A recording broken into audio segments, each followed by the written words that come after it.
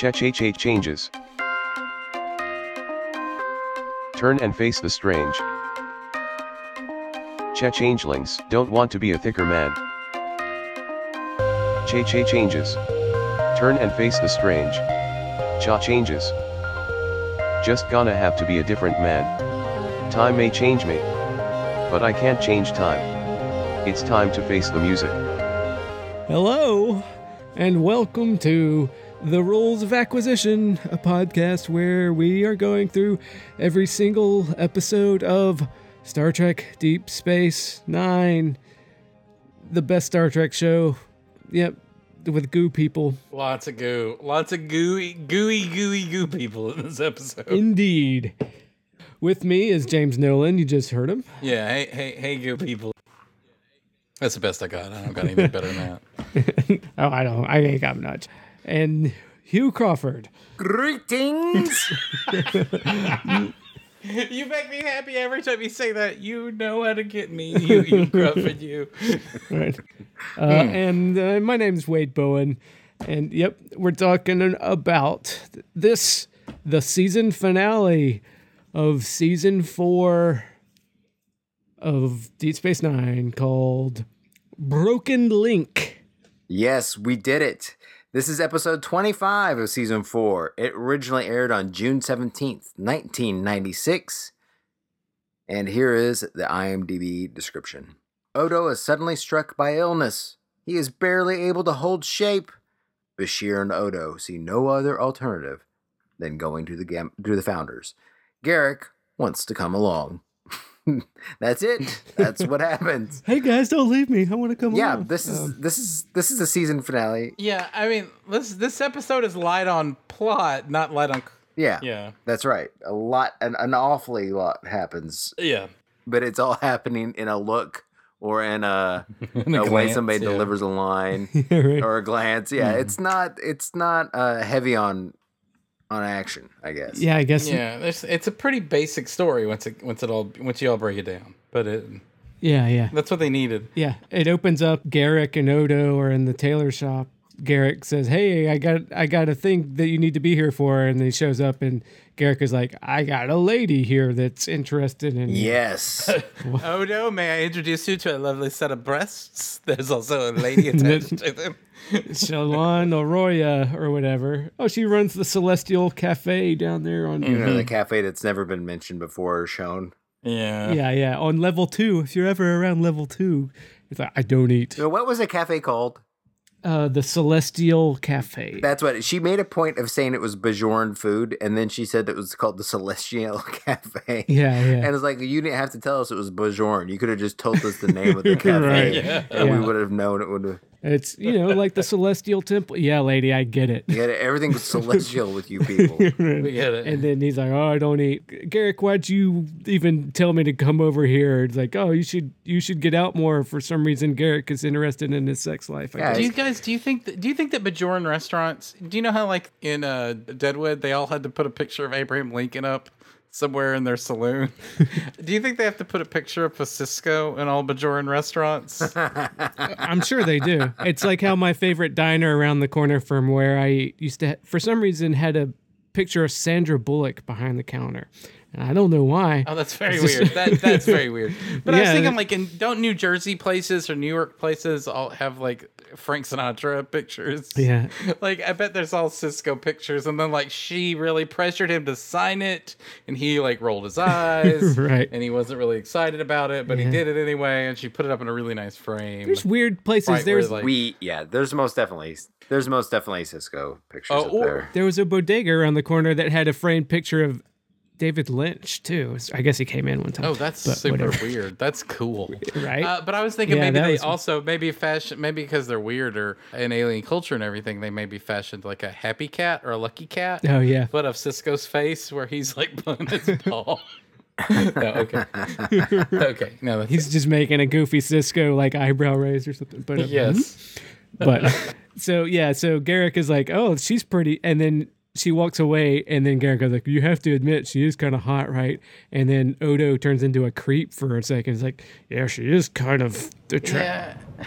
No, She is, isn't she? And then he ggets blue balls immediately and falls down. Well, he gets blue balls later in the episode, but it's in the Yeah, bookend but scene. it's like, I was watching it, and then Odo was like, well, she is kind of hubba, and I was like, oh man, Odo, why'd you do that? And then he falls down. We're probably gonna get so lost for a bit, so I'll just tell the joke now. And the bookend scene at the end, I thought he was gonna turn to Garrick and say, "These pants are feeling a little tight right now." So yeah, He gets sick. yeah, he gets real constipated in the tailor shop and falls over. Yeah. Goes to Bashir, and he's got a density of 1.4. Oh, don't you hate when your density's at 1.4? Yeah. Yeah. A lot of medical talk here. Yeah, his mass and density is in a state of flux, and you're like, oh, it's like you hit puberty or menopause, and he's like, shut the fuck up, Bashir, don't you So dare. this is like a. And then Bashir says you have nothing to worry about, and I think that Bashir is going to explain doctor-patient confidentiality. Then he says he doesn't have anything to worry about for some other reason completely. Yeah. Oh, I'll tell everybody. he has a chance to explain what a good doctor is, and then he doesn't. That's exactly right. Right. A lot of things going on, not on screen here. To the writers, if you ask the writers, they had intended 4 episodes back, when Wei Yun was a character, and Wei Yun touches him, that he infects Odo with he puts his hand on him in some way. He stuck Right. a pin on him. Yeah, like a hypo or whatever. Yeah. And like injected him with some sort of poison that was time released. Oh, so there. Also, we know from 2 seasons later that something else was infecting Odo too. Oh. So I don't want to get into spoilers too much, but there's a lot going on with this whole. I don't even remember that. Yeah, you do. Yeah, but Yeah, you do. interesting. I'm sure off the top of my head, I don't. Oh, okay. But no need to spoil it. Maybe some people haven't. Well, we can gotten cut there. this out. We can cut this out. Spoiler cut right here. It's when they. Oh, yeah. Redacted. Oh, that happened here. Okay. Yeah, got it, yeah. got So it, got it. unspoiler.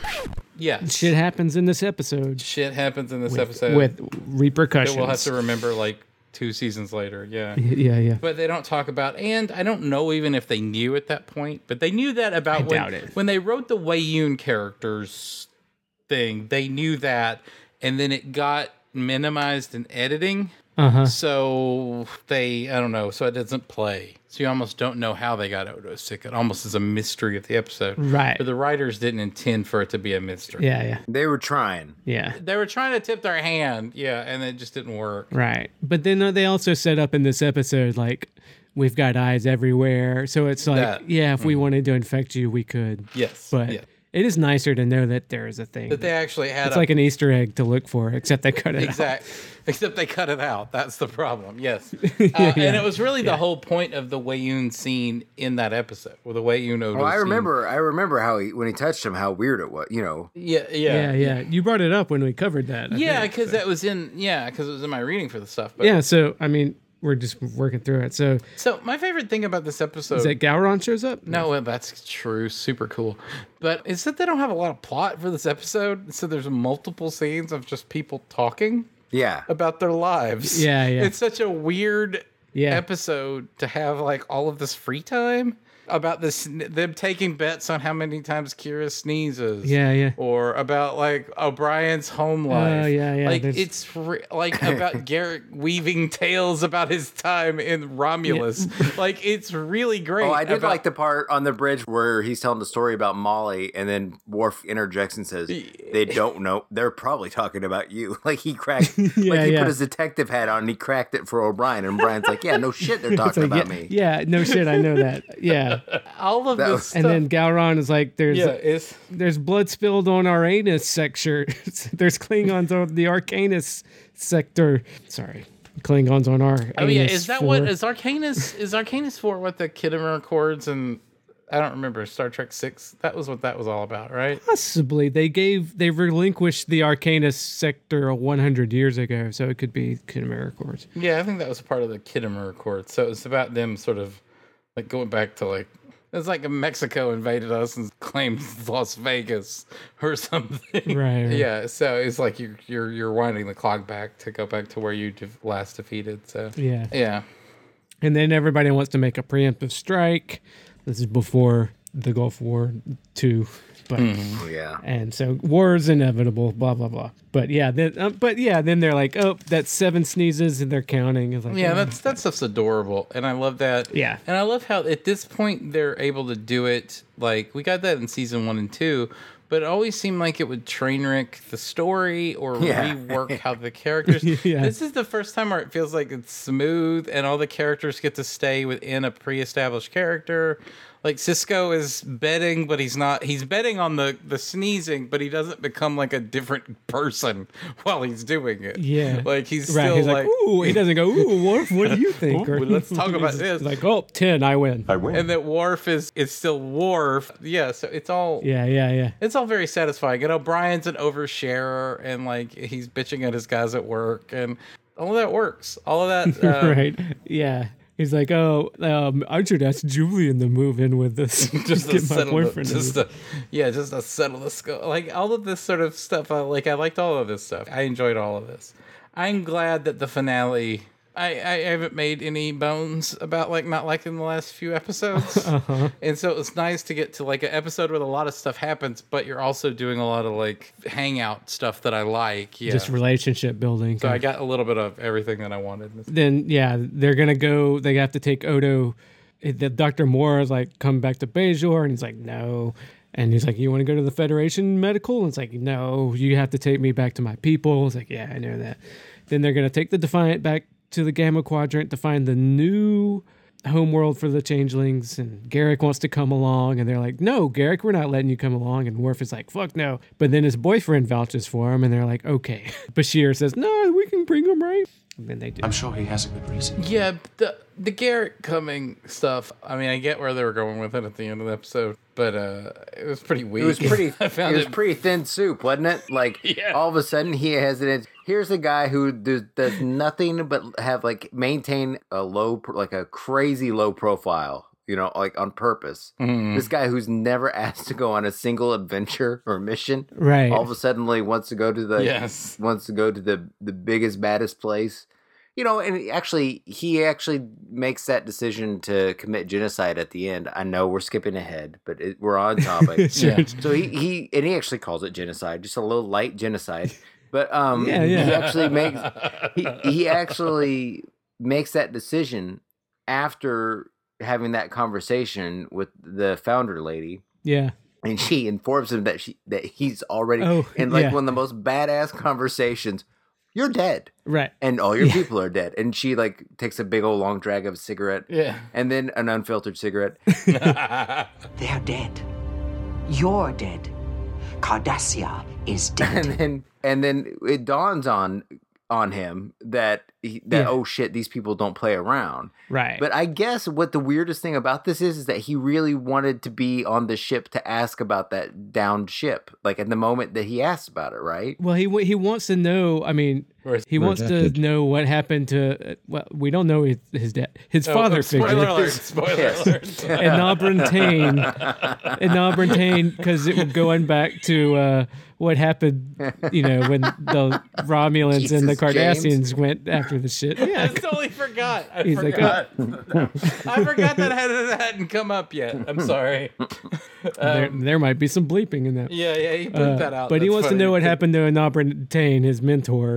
among His other mentor. things. Yes. Yes. And then when he gets out there, and then she's like, I know "Yeah, we don't want to but- skip ahead. I know we don't want to skip ahead. But after that scene, Garrick makes a series of rational, reasonable, logical actions yeah, based on the information he had at hand, and that was Right. That was the conflict of the episode.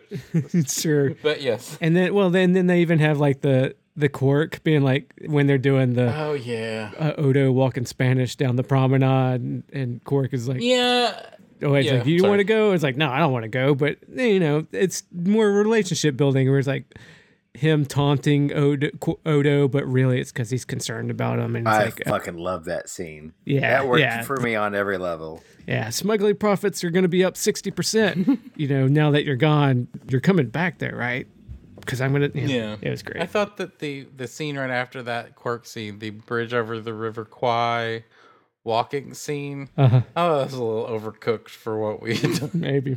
I don't know why they didn't just transport him on a gurney. On a transporter? Or why didn't Bashir discreetly carry him in a bucket on the way, the way out? If he was having such a hard time. Right. Why didn't they just... Well, it's because if he lets go of his form, he might not get it back. And they make a point to say why they don't transport him. He's like, well, he's already been scrambled enough. He might not be able to recover if we send him through a patter buffer. No, I don't mean transport him. I mean just, like, don't they have a gurney or a wheelchair? Yeah, put him in a wheelchair. But they wanted to make him look tough. They wanted to make him look powerful and tough, and it was a statement about Odo's resolve. So I get it, but Yeah. Right. it was a little like. But it overcooked. does gives you so much time. It was so overcooked that as a viewer, you got to start to wonder if there's not a better way to get him out there. Right. Yes, yeah. Well, when they put him in, they've got everybody in the promenade. I was wondering, oh, is that Arroya lady going to be there seeing him look weak? But they're like, no, she's not going to want to fuck a goo puddle. She's a small business owner, Wade. She's got more important things to do. Right. And screen time. That's true. And let's be honest. I mean, she was only after him because she was a size queen. Okay. But no, okay. She shows up at the end. Yeah, but no, not after that. She's not in another episode. Right. She couldn't Leela her way back into being a regular. No, they did. Yeah, I guess Odo is the only partner that is his own lube. Like that's interesting. He's pretty looby in this episode. Yeah. You Listening. can. I gotta say, like, there's a certain type of woman that would go after Odo, and I'm surprised he's not like ate up with that certain type of woman. But Yeah. not all women, obviously. I mean, but there's a certain. Well, type. yeah, not all women want to fuck a goo pile. I know, but I mean, but some women would very much like to fuck a ghoul pile, if you know what I mean. Yeah. I've watched hentai. No, I haven't. I don't watch hentai. Yeah, she's very a man who's very much adjustable for the needs Yeah. of Oh, I got it the first time, James. you know, he's a very accommodating physical being. Yeah. So Speaking of more of like just camaraderie and when they're on the bridge of the Defiant and O'Brien is given his like, I know this is the first ship with a cloak I've ever been on, but I feel kind of naked without using the cloak. And Worf is like, I feel naked too. What are you smiling at? And Dax is like, oh. I don't know. I guess it's just being in the same room with so many naked men. yes, Wait a minute. That was the almost- cloak was repossessed by the Romulans, right? No, I thought they have the cloak. no, they couldn't use the cloak because they were trying to show that they had no That's what it was. offensive intentions. Yeah. Yeah. Because I remember when the Romulans came back and be like, "What the fuck? Where's our intel? We gave you a cloak, no intel." Oh, yeah. Oh, and they were kind of like mealy mouthed about it. Yeah, and then like They've been using the cloak like a lot since then. yeah. That was like at the beginning of the season, right? Or yeah, but whatever. Yeah, they've used the cloak. Yeah. The only reason they weren't using it this time is because they didn't want to. They were not using the cloak, and they were broadcasting their intentions on every band Right. frequency. They're looking for the demand. They didn't want the Jemadar, like the Jemadar contingent that came after them. They didn't want them to fire on them. Yeah. So Right. which again, I sometimes like I loved this episode. I haven't got to officially say that. I think this is a great episode. But it did always sort of like, don't lose me, guys. Like the whole episode, I was kind of like, don't lose me.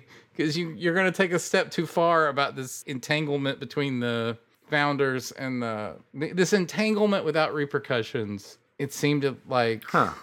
That's interesting. Yeah. You know, like I get it. There's this famous quote from Hitchcock talking to Truffaut that why don't, in his movies, Hitchcock said, in their movies, there's always some point where my characters could just call the cops. And they don't because that's boring. And so obviously there's some sort of logical suspension of belief that you always have to have in these movies. Or in every interesting story, because that would be boring. Yeah. And so, and I'm with them on that, Right. but I'm just kind of like, guys, don't lose it. You guys are awful entwined over the course of this plot. She lets you guys live, and I'm like, don't. It doesn't, but it always skirted that line. There was a lot of several times where I'm kind of like, why don't they just kill everybody right now? I don't understand it. Right. Like, and that was Garrick's point of view ultimately in the episode. But yeah. So that was my war as a viewer throughout the episode. But they didn't lose me. Yeah, no, they did a good job with it, I think. Oh, and then they finally get on there, and the Jim Hadar, they're like, all right, we'll meet you in the transporter pad, and then Jim Hadar's like, no, we'll just show up on your bridge, because we haven't built the set for the transporter pad of the Defiant, and we have to hurt O'Brien because we have to. Bad. Yeah, we're giving him a titty twister in the middle of his chest. Yeah, that was some dark shit right there for no reason. Yeah, I was like, what are they grabbing? Because like that's just, I guess I was giving him a purple nurple. It's just in the middle of his chest, like he's gonna do a like Temple of Doom on him, I guess. And that wincing that he did, that wincing was so good. It made me wish I screen capped that when I was modeling my O'Brien Must Suffer artwork. Yeah, He's gotten pretty good at that whole suffering thing. Cole Meany. Yeah, he's got a little bit more in him too. Yeah, he does. He's got at least one more key episode, right? Right, I think Of O'Brien Must Suffer. I think so. Yeah. It's the Molly O'Brien episode, right? Yeah. Well, there's a Keiko one that Isn't there one where he's like undercover? He's like undercover for a long period of time. Oh yeah, There's that too. Yeah. Okay, yeah, we still got some ways to go with O'Brien. There's one where like Keiko comes back and says "fuck you" because of shenanigans that are going on. Yeah. But that's not all right in this one. So anyway, this episode? Yeah, they go. The Jim Hadar puts a little scrambler on the computer to navigate them because I guess it's better than a blindfold. It's like we can't show you. Yeah, where and Worf hates all of this. Oh yeah. We get a Worf no. It's like, can we do this? And Worf is like, what? Worf no, shut up. Yeah. Okay. I would not recommend them coming on the bridge. I love how like it's like that is, you know, I like things that change and I like things that don't change. Yeah. And that's one that doesn't, is that he still states these obvious Right. like he still has this basic bitch view of like security. Like, I like that. Yeah. I like that about him. Yeah. I would not advise letting them on the bridge. Well, we got a little bit of that basic bitchiness at the beginning of the episode too, where they're like, maybe we should go visit Odo when he's in the hospital. Yeah. And the Worf's like, no, don't do that. He told me he doesn't like that. I would not advise that. He says he does not like seeing people ever. And then he like reiterated, no, he told me he doesn't like it. We were having a conversation about it, and he told me. Yeah. It is not an act. He told me so himself. Then the founder, she goes down to see Odo in the infirmary on the Defiant, and Odo is like, do I look pretty? And she's like, Odo, what? Are you a solid now? Come on, shut the fuck up. We don't care about... Such concerns are more fitting for solids. And then they do the little hand meld thing, and he gets a little bit better. And just a taste. Yeah. She tells all the other guys to leave, and then Jim Hadar's like, okay, we'll leave.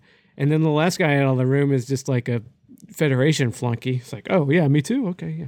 But he goes. And then she's like, I don't understand why you didn't come back, because Kira's obviously not into you.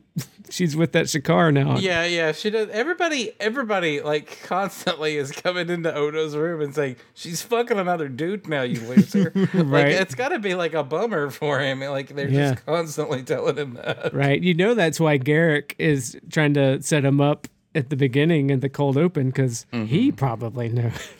Like, I don't. Yeah, he's into the drinking. Like, at the end, they probably cut a line where he goes, "Why are you pining for her? She's clearly with another man." Right. I understand. Look, between you and me, I would never tell anybody else because I'm a good spy and I don't reveal my secrets. But I know it. Quark knows it. The dogs know it. No.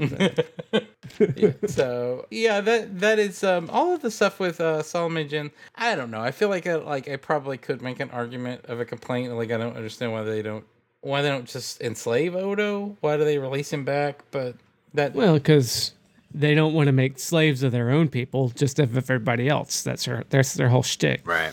Yeah, Yeah, but I mean, I guess if it's like a black spot, it's kind of like a black mark against them if they've got to. Yeah, You know, the fact that they have to punish him at all, which is what the end is, basically. I mean, they But basically, is he like a Right, goop? yeah. I mean, but then is he even considered like they revoked his citizenship to Goop People Land, right? right. So I mean, like I don't know, right. like, So yeah, he's got to go be judged, and they put him on the planet, and yeah. So I don't know. And yeah. You're right, and I guess that she says as much as like, this would have been better if we just killed you, but Oh yeah. To them, it's a worse punishment than just killing him or controlling him.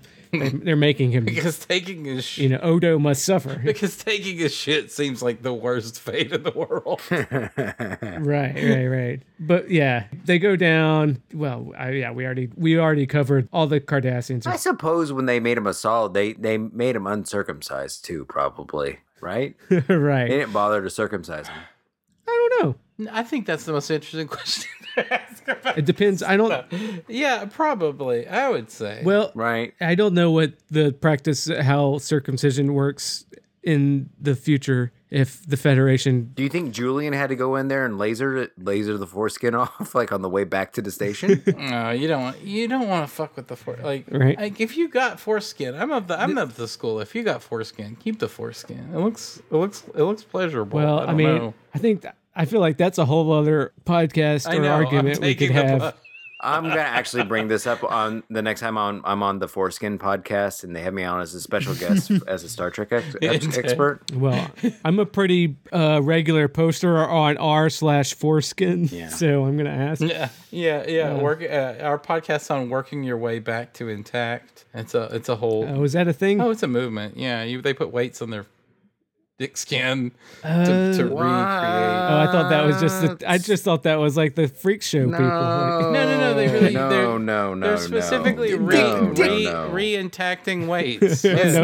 Let's not put that. dick tricks. Let's not, please. Dick tricks. Sorry, that's my Australian Yes, the puppetry of the penis people. penis. Dick tricks. Do those guys have understudies? Yeah, no, there are. Like It's if like they're the blue. It's like the Blue Man Group. There's a whole group of puppetry of the penis people. Yeah. No, I don't like know. if one guy comes down with a sick dick and he can't perform. You can stretch shit back out, but you're not attaching the nerve, so what's the point? All right. So Whatever. anyway, we're getting way Well, off the it's so Star that Trek. you're- I'm sorry. Sorry. Yeah. This is what everybody hates about Yeah, podcasts. well- you brought it up, Hugh.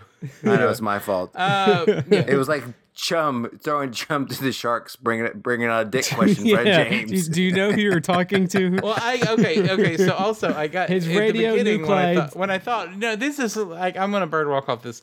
When in the beginning, I did think you were thinking about the foreskin, but in the beginning of that scene with Aurora or whatever her name is, I thought like, yeah, she's probably just a size queen.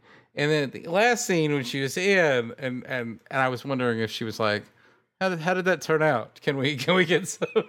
Now I need some sort of validation, and I wondered, did they endow him Of course they did. more than circumcised? Well, You think I they mean, gave him a big He's dick? still representing their race. I'm sure they did. Yeah, because they're that's- like, we don't yeah. want you out there yeah, embarrassing us. I don't know if they maybe they gave him as a cruel joke. They gave him a micro penis or something. I a don't micro know. penis or something like that. But- So it was a good sized dick. Okay, so I mean, like at Or least he's a Ken doll. at least 2 clicks above average. We're thinking, right?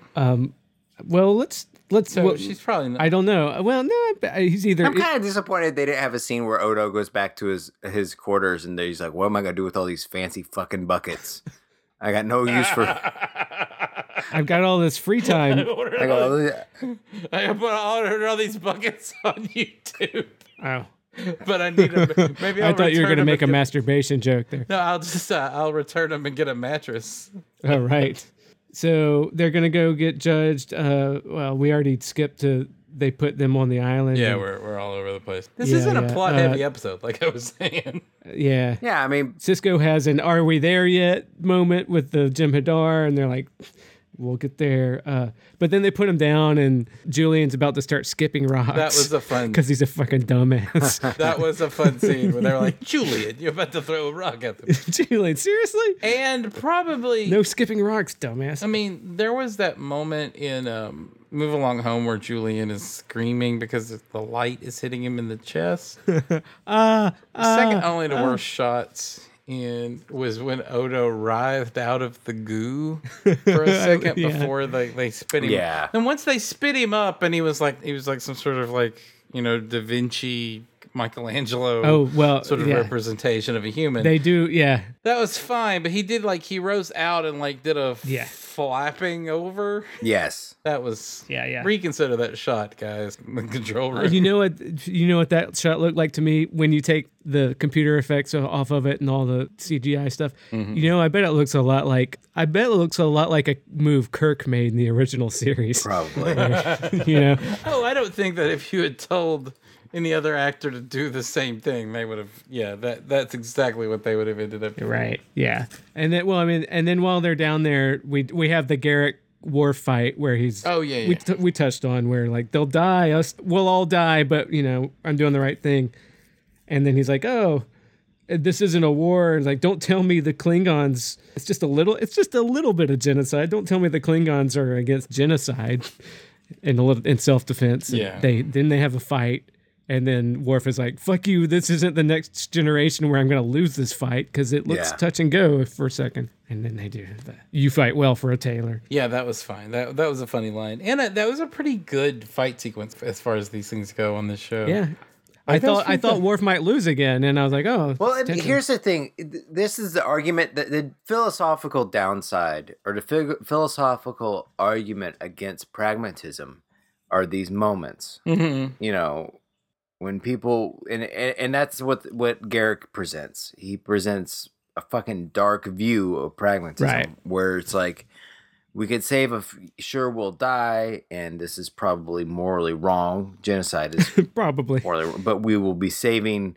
We'll be saving, lives in the long run. Yeah. It wouldn't have been out of place if he had said the needs of the many outweigh the needs of the few. Sure, right, I guess, right. yes. But so it's an interesting thing to interject. Basically, I do like the fact that he basically wants to wrap up a couple seasons of storylines here in the last 15 minutes. So he could have right.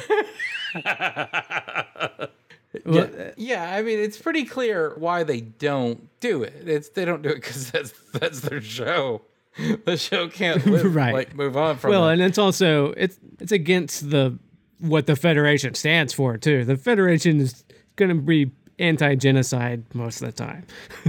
They're all about fighting in self-defense, but they want to try to get a diplomatic solution to everything. The Federation that you know about at this point of the show. Oh, Christ. Yeah. But, I mean, come on. Gene Roddenberry's Federation that I believe in. Yeah, no, but I mean, we'll revisit this exact scene later. 2 seasons later. Right. And you mentioned the Michelangelo that. Before they beam him back up to the planet, first of all, they make him human, which is weird. Humanoid. There's they so just many call different him humanoid. No, they say he's biologically human. It's as if he were human. So first there's fucked up face. Yeah. Yeah. So they didn't make him Bajoran or anything else. They made him human, which is, I guess, in my head canon, they're just we made him based off of the 2 humanoids that were sitting on this rock waiting for him. Probably.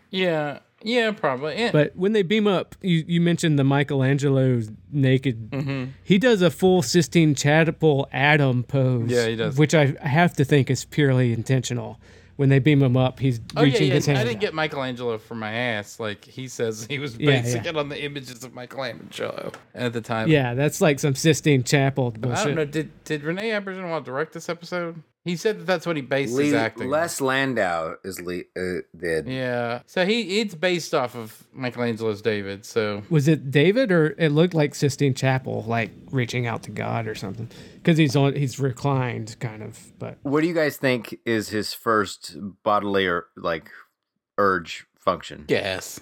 Does he? You think he needs to take a dump, or do you think he's? Well, he does. He hasn't ever eaten any food. He doesn't have anything to shit. So it's probably that's right. It's probably hunger. Yeah. Well, but it might be goo gas. You don't know. They might have left a pocket of some methane in that. That's true. If he was drinking changeling, yeah, yeah, because he wasn't dehydrated. I mean, he's. Yeah, I mean, we know from once they get back to DS9, he's trying on an actual uniform where he's wearing clothes for the first time. And Garrick is like, "How's that?" And it's it itches. And Garrick's like, well, it's that Inkaran wool, I think he says. Okay, the Inkaran wool. Let's. This is something I want to talk about because I was never more aware of the fill in the blank wool. I mean, that's basically in the script. That's essentially what you have.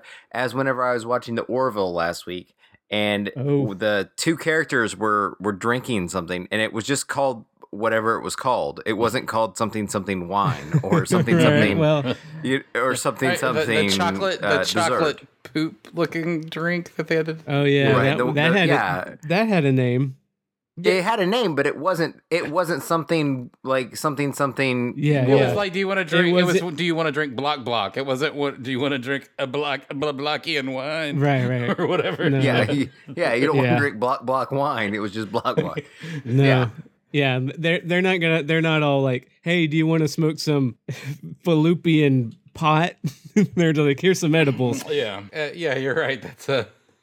That is That's something that I know I'm always aware of now. Like Klingon opera is Klingon opera, but it could have been something completely like a batleth is a batleth. Right. It's not a bendy knife. or Klingon sword. Yeah.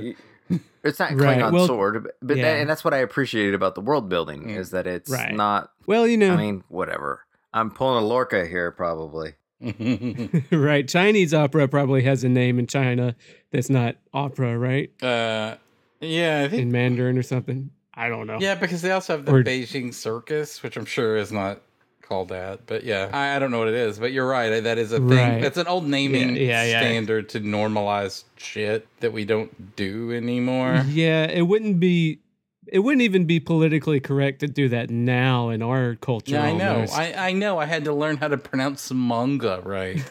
So right. Right. So in the 24th century or whatever, yeah. yeah. But I can't just call them this is Japanese a 90 comics. I have to call them manga. What about And it Klingon is, manga?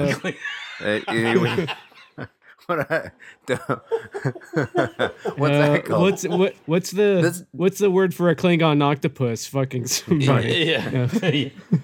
Do we think that the Klingons even have need for graphic narratives? I don't even know. or pornography. I don't. Well, does anybody if they have? Yeah, that's a good point. That's a good point. go with- We've already talked about that. But I think we're off topic here. We were talking about Broken Link. earlier. Yes. We're a little bit. We were off talking topic. about what it feels to be a humanoid. Which the phrase humanoid in it is a very loaded human centric. Right. But yes, Right. Well, they make him human. They give him type O negative blood. that's right. even. They make him human as a cruel, as we said before.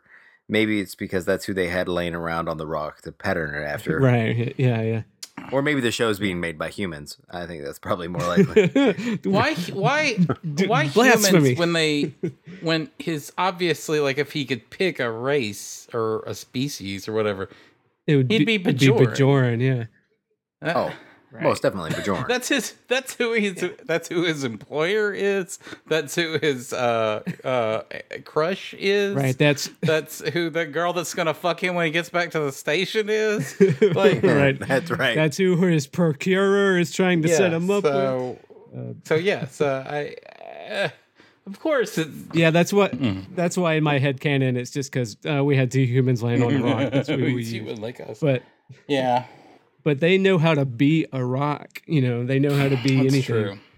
Oh, that's a question. Do you think that rock was actually a rock, or was it changelings? I being a rock? assume since it looks exactly like the other planet, I assume they all go there and like cover the planet. Right. But so it's weird that it would have the same jutting purple rock.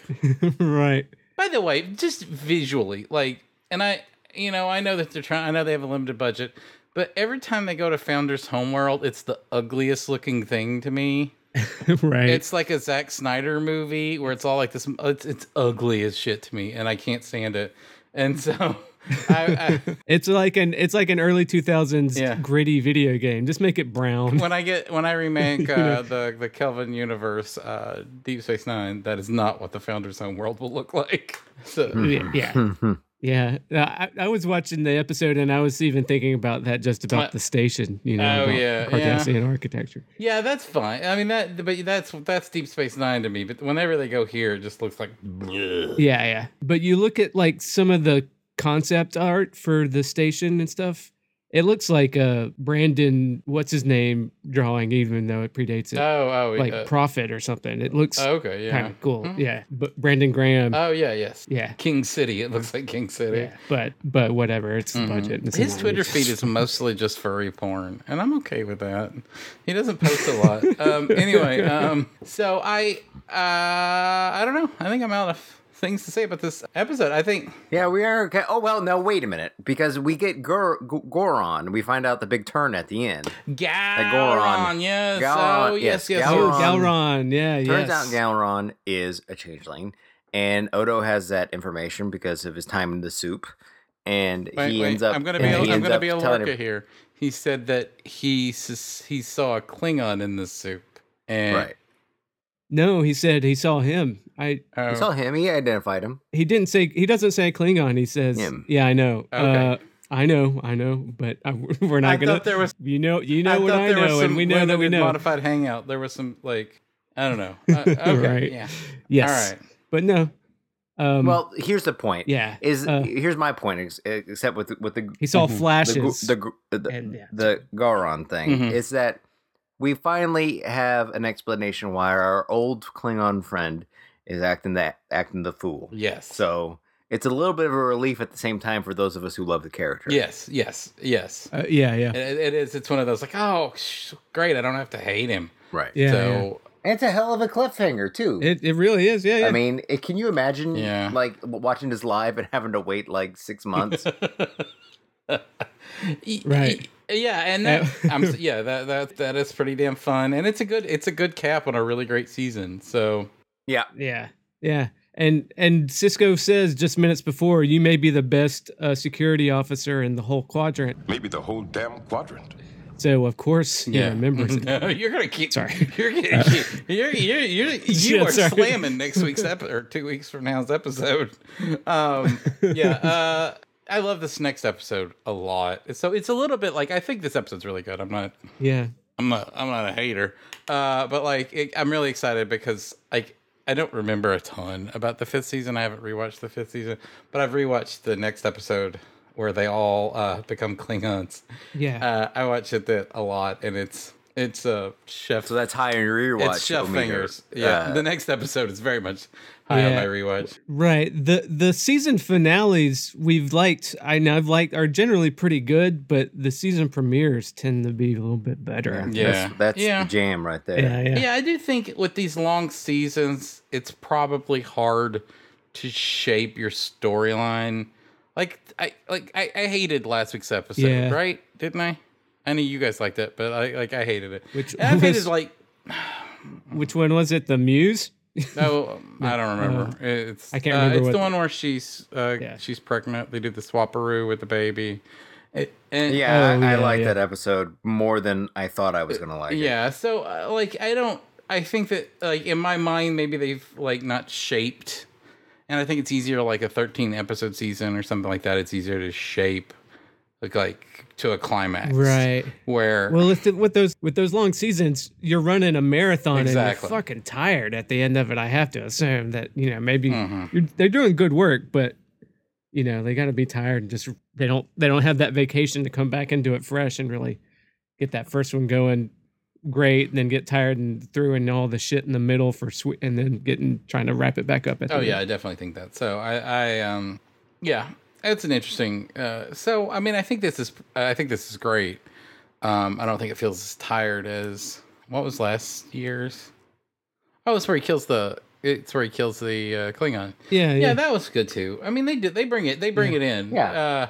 Maybe they peter out before, and then you get that burst of energy at the end to do a good climax. So right. But I mean, the adversary, I think that one was pretty good, but not as good as. But then you have Way of the Warrior after that. Well, why don't we get to the rewatch meter real quick? Where do you guys put this season finale in your rewatch?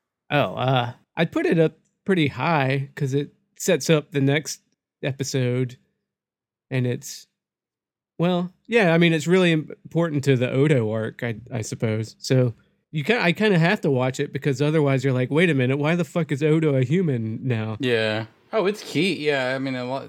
Shit happens. That's for sure. Yeah. I'll give it a 6. But I don't generally try to like watch it for plot consistency. Yeah. Like on the rewatch, I don't try to give it a plot consistency. I just try to give it do I like the episode as a whole? Yeah. And I'll give this a 6 or 7. I mean, I like it a lot. I don't hate it. Yeah. But it don't make me giddy, Like there's parts of episodes where, it makes me giddy. Yeah, I put about a 6 here too.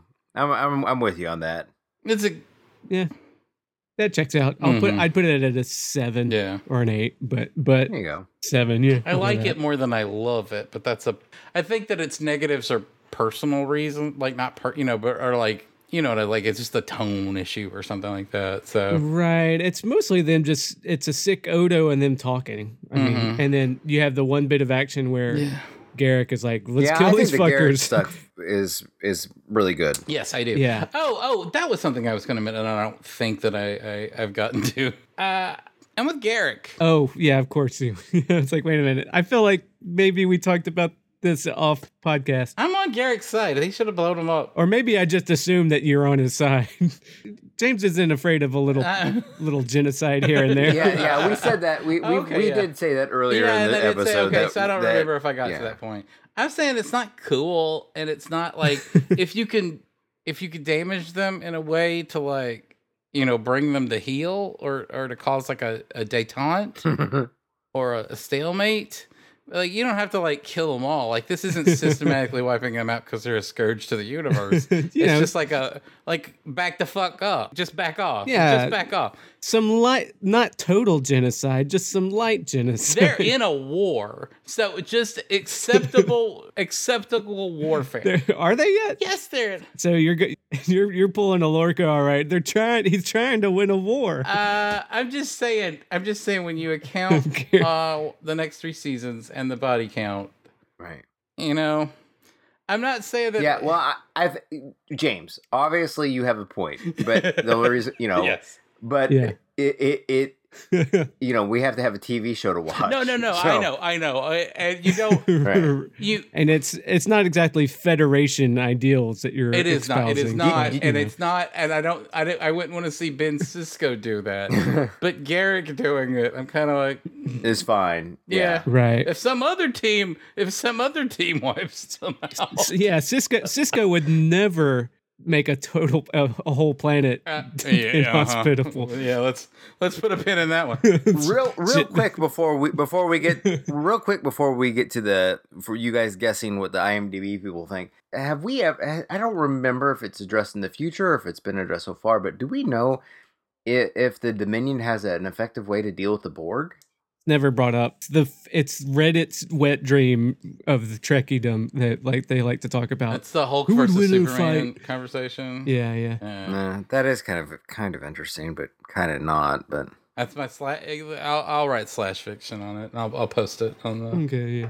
All right. Well, you guys want to guess what the good people of IMDb think about this episode? Oh, and Garak goes to jail. Oh yeah, for 6 months. Yeah, Garak's in jail. After he fits him up with a uniform, and says, all right, oh, hey, don't you want to get laid now and you're hungry, but I guess I'll go to jail now. It's a fun line. You fight well for a tailor. That's a fun line. You fight well for a tailor.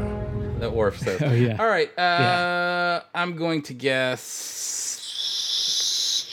7.9 for the finale. Oh, I was going to go 7.7. We've got 717 votes on this, which is pretty high. And it's at 8.2. People really like this episode. Ooh, we both were too low. Ooh, okay. All right. Yeah. Well, Wade, what do we got next? All right. Oh, yeah, we got voicemails and stuff. All right. Yeah.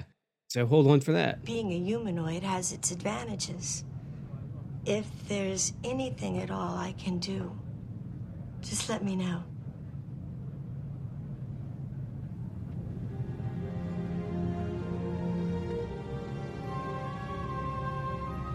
What a generous offer.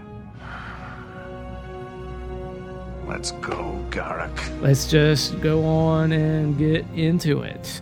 How about that? I say yes. Sounds great. All right. And here we go. From Greg from North Carolina.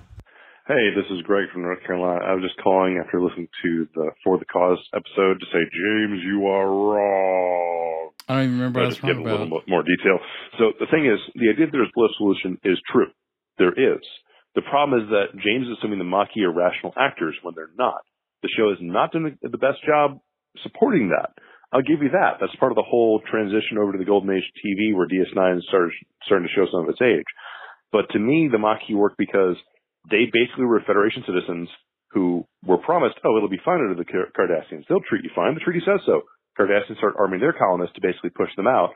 The Maquis respond in kind because they're like, well, the Federation can't get over here. It's Cardassian territory. But the problem is that the Federation is trying to live up to the treaty where the Cardassians are not in the initial setting. And so the Federation's like, no, you guys can't do that. We got to arrest you. And they're going, but we just got attacked by Cardassian colonists armed by their government. Federation, of course, looking at this as a long game of, if we just let you guys fight it out, then the Cardassians can, with some cause, accuse us of not living up to our treaty. We have to live up to the treaty, even if they won't live up to theirs, because otherwise we endanger all the other treaties. And the Maquis get pissed off about it. And at this point, basically are the paramilitary faction that the Federation says they are, but in the Maquis' mind, they're still justified, and therefore everything they do is okay, which I think is where the anger comes from, even though they're in the wrong on this point. I think the show could have done a much better job with it, but considering it was dropped in their lap as, hey, you need to set this up for Voyager, I cut them some slack. That's it. Have a good day. It's been a while. Do you remember why you hated the Maquis so much and For the Cause? Well, yeah, and I don't necessarily disagree with anything he said. I think that I just my biggest problem with it is that they keep saying, like, his whole point in that the episode, Eddington's, was just leave us alone, just leave us alone. But I don't believe that that's what, I believe that they were saying, help us or get the fuck out of the way. Like, don't leave us. They weren't arguing for this, leave us alone. But don't bust us while we do our sneaky stuff. Like, you could just look the other way. Like, why do you fucking care? But they make it into this existential split from the Federation, and that's where it loses me, because I don't believe that they have You don't believe that they wouldn't want to go back to the Federation if they just solved I don't believe this that they have a thing. problem with this Federation outside of this political issue. Yeah, but a political issue is enough to say fuck you, and then people they take a side, they get stuck with it, and they don't want to go back because fuck you. I know, but it's a big scary world out there, and they're gonna get eat up by a bigger fucker if they don't join some alliance. They're already getting eaten up by a bigger fucker, and the alliance, and they're not being protected. So that's why they're. It was like he said, though, it was a good explanation, though. Yeah. I mean, the voicemail. Yeah. What else we got? All right. Yeah, I agree with Greg. He didn't say anything I disagreed with. I just don't think this is I don't think there. I guess I'm saying that I assume at the end of Deep Space Nine, the Maquis rejoins the Federation. Don't you think so too? Or I guess they get wiped out. But spoiler alert. Damn it, James. But I mean, like, if they were to survive till the end of the show, and at the end of the show they would just join the Federation because that Cardassian threat is. Maybe, I don't know. Who can say? It's been so long since we dealt with the Maquis, I already forgot. All right, but we'll get there when we get back to the Maquis, which we will eventually. Cool. All right, yeah. Moving on. All right, here we go with Tom from Cleveland. Ooh, Tom. More about the Maquis. Sweet. How you doing, guys? This is Tom from Cleveland, calling about For the Cause. I always thought the Maquis storyline was, you guys were comparing it to a bad breakup with the Federation. I always saw it more like a petulant child, that teenage rebellion. Like, I don't want to live under your rules, man. I don't need to live under your house. I don't want your life.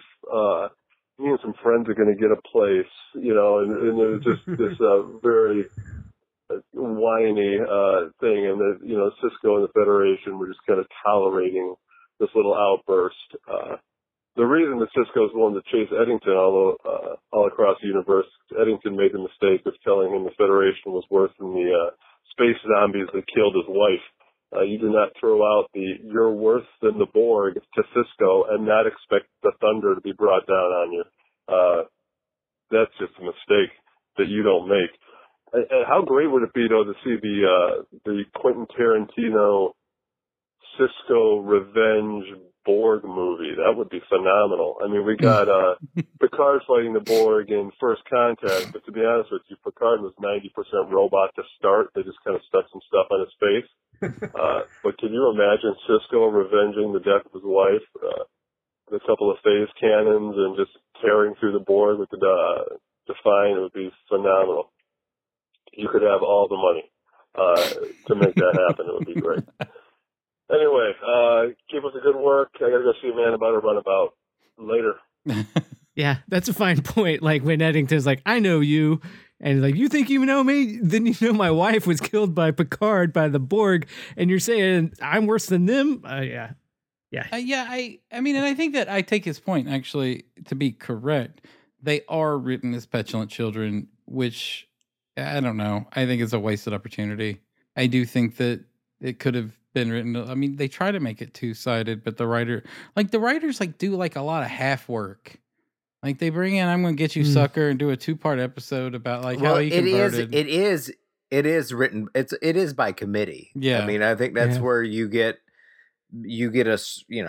a writer's room that has to crank out 24 episodes. Yes, exactly. And you can't fight, even if you want it to have a strong point of view. If you're a writer and you want it to have a strong voice and a strong point of view with the characters treated in a certain way, you have to like choose your battles. Right. Right? Mm-hmm. You're like, I don't know, guys, the Maquis being written as petulant children this episode. Well, I could fight for better characterization, or I could like lay low and get what I want later on with the Trill dealing with. Mm-hmm. Or my fight about Dax getting more than one line for the next couple.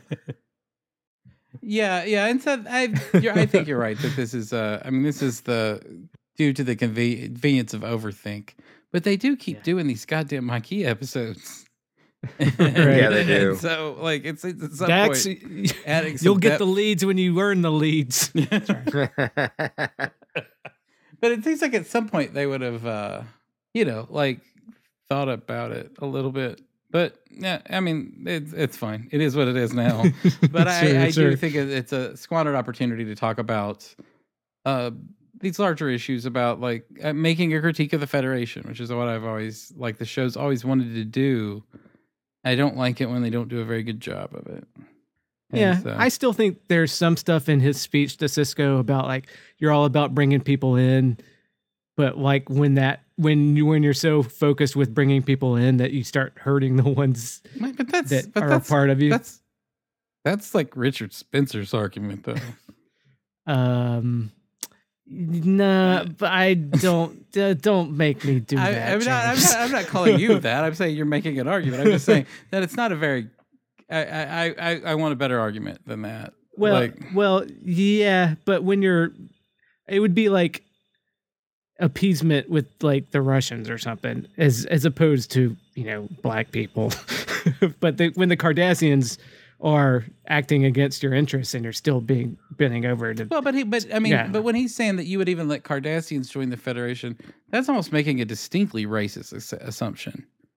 Because if they conform to the rules of the Federation, if they go through the same channels as the Andorians or the Tholians or whatever, then why wouldn't you let them in?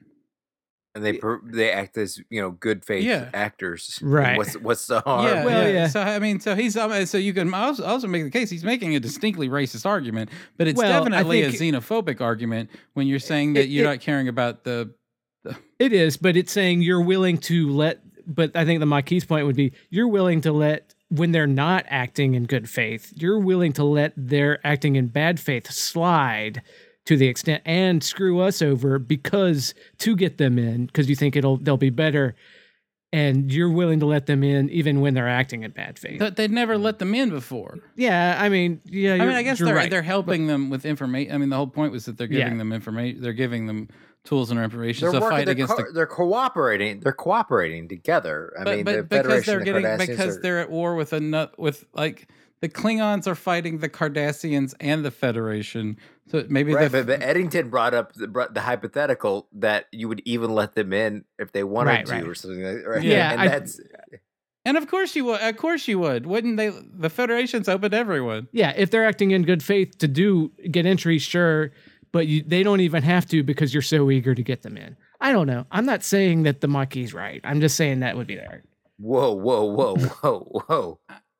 That argument. What? That's their argument. That would be their argument that like you're willing to let them in if they're interacting back. Do we want to say that? Are we comfortable? An organization that houses Chakotay and Tom Paris and Michelle Ro Lauren and Wesley Will Wheaton. And all of that, an organization, and I'm gonna get you, sucker, and even sweet, what's her face, Penny Johnson.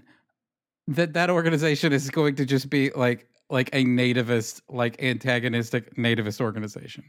No, I'm saying so the writers need to write it better. Oh, sure, fine. That's my own point. I mean, Yeah. Well, no, I mean, I'm not saying that it couldn't be written better. I'm just saying that I saw some merit in Tom Paris. I could see how Tom Paris could be in that Richard Spencer group. Yeah, come on now. Tom Paris with a tiki torch. Right. All right. Tom Paris's dad was an admiral. Yeah, we can move on to the next. Yeah, we can. All right. Yeah. Right. Okay. He was a legacy, so let's not. Right. All right. Well, Wade, that's it for this segment of voicemails and emails. If somebody wants to get a hold of us, what should they do? They should give us a call at 917-408-3898, which is our little hotline number where you can give us a call about the Rules of Acquisition, DS9, or Star Trek Discovery, Discovery Home Companion, whatever. We would just love to hear from you. So give us a call. Let us know what you think about things. It'll cut you off at 3 minutes. So try to keep it under that. And you can also send us things via email, like other people do. If you're international and you don't want to pay those rates, just send us a audio file to rulesofacquisitionpodcast@gmail.com and try to keep that under 3 minutes as a courtesy, and we'll get you on that way. Yeah. Oh, and then another way, or the biggest way to help us out, check us out on Patreon. Support the show that way if you want. And we would appreciate it, and we try to make it worth your while. So we have a lot of bonus content over there. We have a whole new podcast series about another whole sci-fi fandom, perhaps, that you should definitely check out. Our ongoing Much Ado About Nothing series. I'm sorry, did you want to say something? No. Nope, you're good. You're doing it, Wade. You're doing it. Okay, so yeah, Much Ado About Nothing, where we're just rub it right there. Rub it right there. You're good. Don't stop. All right, to the left. All right, faster. Just keep going. Just keep going. Stop asking questions. I'm sorry. Not so irregular. Okay. Much Dune About Nothing, where we are going through Frank Herbert's Dune and its many iterations and critically assessing all sorts of things about that book and film adaptations done of it, starting with the book all the way from Jodorowsky's failed production covering Jodorowsky's Dune, through David Lynch, various miniseries made about it, and ultimately ending with Denis Villeneuve's planned movie version of him doing Dune himself. So we'll get through all of that. Become a friend of Cisco on the Patreon, and you'll get access to all those podcasts and other bonus audio materials and access to the Discord server. We want to make it worth your while because we want to keep giving you all the audio podcast that's worth your while. All right. Done rambling. All right. Well, thanks again for listening. We hope you enjoy it. For Wade, James, and myself, 3D Beam out.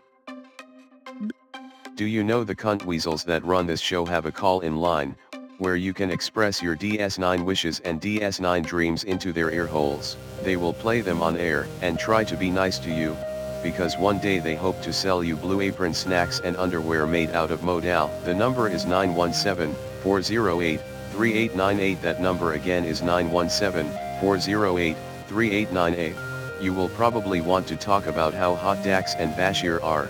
That is great. These pretentious asses also love it when people say they are wrong, so feel free to do that. James will probably go off on a knowingly obtuse rant about construction issues or political sophistication. We know you love that. Again, 917-408-3898. Did you know that some Deep Space Nine podcasts have more reviews than us on iTunes? Doesn't that piss you off? Please review us on iTunes. We need to feel loved sometimes.